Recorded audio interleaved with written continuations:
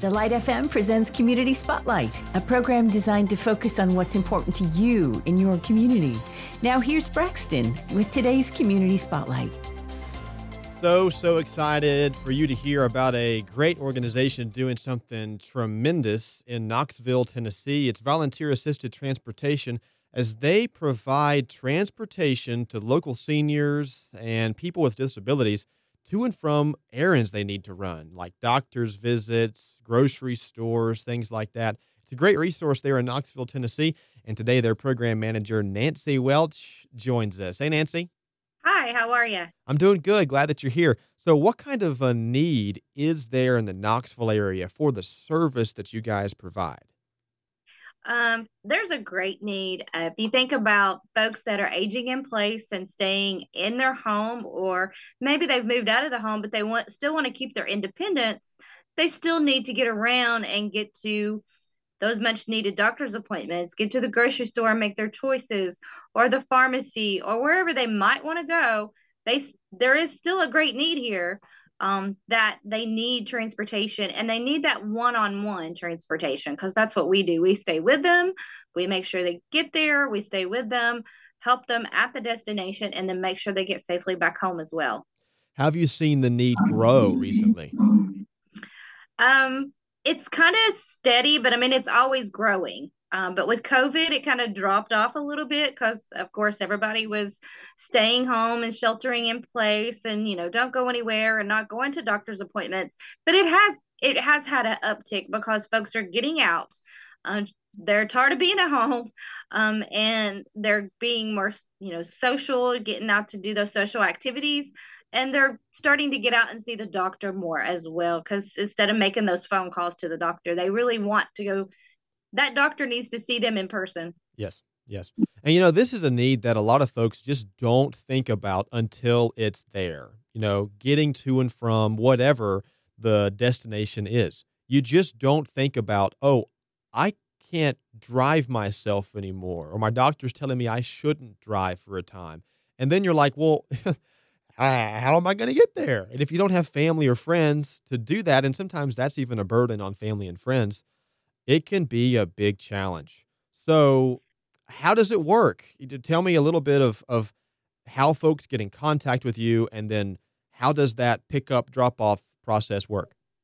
Yes, how it works. A lot of times we get referrals from physicians or social workers or case managers, or they might even see our car or see an advertisement, so they call and get information. So first of all, they have to apply for the service. We do not determine on age or income. It's based on, does the person need assistance to travel safely? And that would be us, because we're going to stay with them and help them. So we would not be a replacement to a taxi cab or other forms of transportation because this is for someone that needs that little more one-on-one support when they go somewhere. So once they apply for services and we receive their application, we review that. And if they're found eligible to use it, then we enroll them. Then they can call us in advance to place a ride request. And our advance notice would be about a week to 2 weeks, depending on how busy we are. We have to get that reservation on our calendar. And then we coordinate with our volunteer drivers who will pick and choose who they want to transport. Okay. And so this is no cost to that individual, correct? Well, actually, there is a very small cost, but it's not what you would think if you were having to pay for an Uber or a taxi. And then we also screen our drivers, so that you can trust this driver we're sending to your home as well. Yeah. There is a very small cost. We can also do additional trips, say to the doctor's appointment and to the pharmacy, to pick up that prescription or pick up maybe something through the drive-through, and we do not charge for extra stops. So the small cost is $6 round trip, so it's $3 each way. So it's very reasonable cost to use our service. And so how often do you have frequent folks that you go pick up, or is this more one time, or how often do you get to see some of the folks that you pick up? We have some regulars. We do trips. They can trips can possibly be done 7 days a week, 24 hours a day, if we had volunteers that were available all those days and all those hours. But typically, we're providing rides right now, 6 to 7 days a week, depending on what the need is. But Monday through Friday, especially, we're really busy taking folks to where they need to go. We do have regulars that at the first of the month when they get paid, they need to go to the bank and they need to go to the grocery store and they do their monthly shopping. But we also have other regulars that we take to regular doctor's appointments that we get to know their name, we get to know them. So there's not a limit on how many trips they can take a week or a month or anything like that. It's based, once they get enrolled and they place a ride with us, it's based on whether we have a volunteer available on the day they request. Right. Right.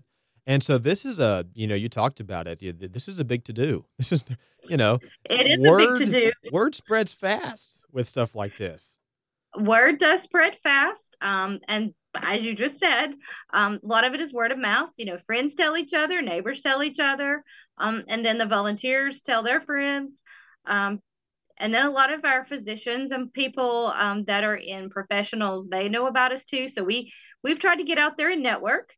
We've got PSAs out there. We've got other advertisements out there. So we try to get the word out there, because even though we're fixing to celebrate 14 years of service, I really hear, I've never heard of that. I've never heard of you. So there's always somebody in the crowd that's never heard of us. Right. What does it take to keep it going? What does it take to keep it going? Good volunteers, loyal, dedicated, committed volunteers. We do have a few staff here that are on staff that's been with us for a while, but I was looking through some of my records the other day, and some of my volunteers have been with us 13 years, 10, 12 years, even 5 or 6 years. So that's a loyal, committed volunteer that has dedicated, a portion of their time and their life to a volunteer service. And so what kind of commitment does it take for a volunteer? Do they give it, is this just based on their availability? To explain what that's like for someone who might be interested in helping out. It is based on their availability. We don't really make them sign a 3 month, 6 month commitment or anything like that. But if they can at least give us 2 half months, 2 half days a month, and then, we understand life happens. Some of these folks are professionals. They work jobs Monday through Friday, and then maybe they'll help in the evening or a weekend, or maybe on their day off, they'll help. So we don't really make them sign a commitment. Hey, I'm done at 3 months and we'll see, or I'm done at 6 months, because a lot of opportunities out there do have a contract, so to speak, like that. But we find out that most of the time, once someone starts volunteering, if this is not something that they enjoy, we can always get them connected with something that maybe meets their interests. But most of the time after they've been volunteering, they just enjoy it. I've hired a part-time driver just recently, and he said, I love what I'm doing. So that's what we want to hear. Yes. Yes. And what about transportation for the volunteers? What's that like? Do they bring their own vehicle, provide their own gas, or how does that work? I'm glad you asked, because we are a little different and unique from some of the other programs you'll see across the state or even across the nation. We have a fleet of vehicles, 21 vehicles.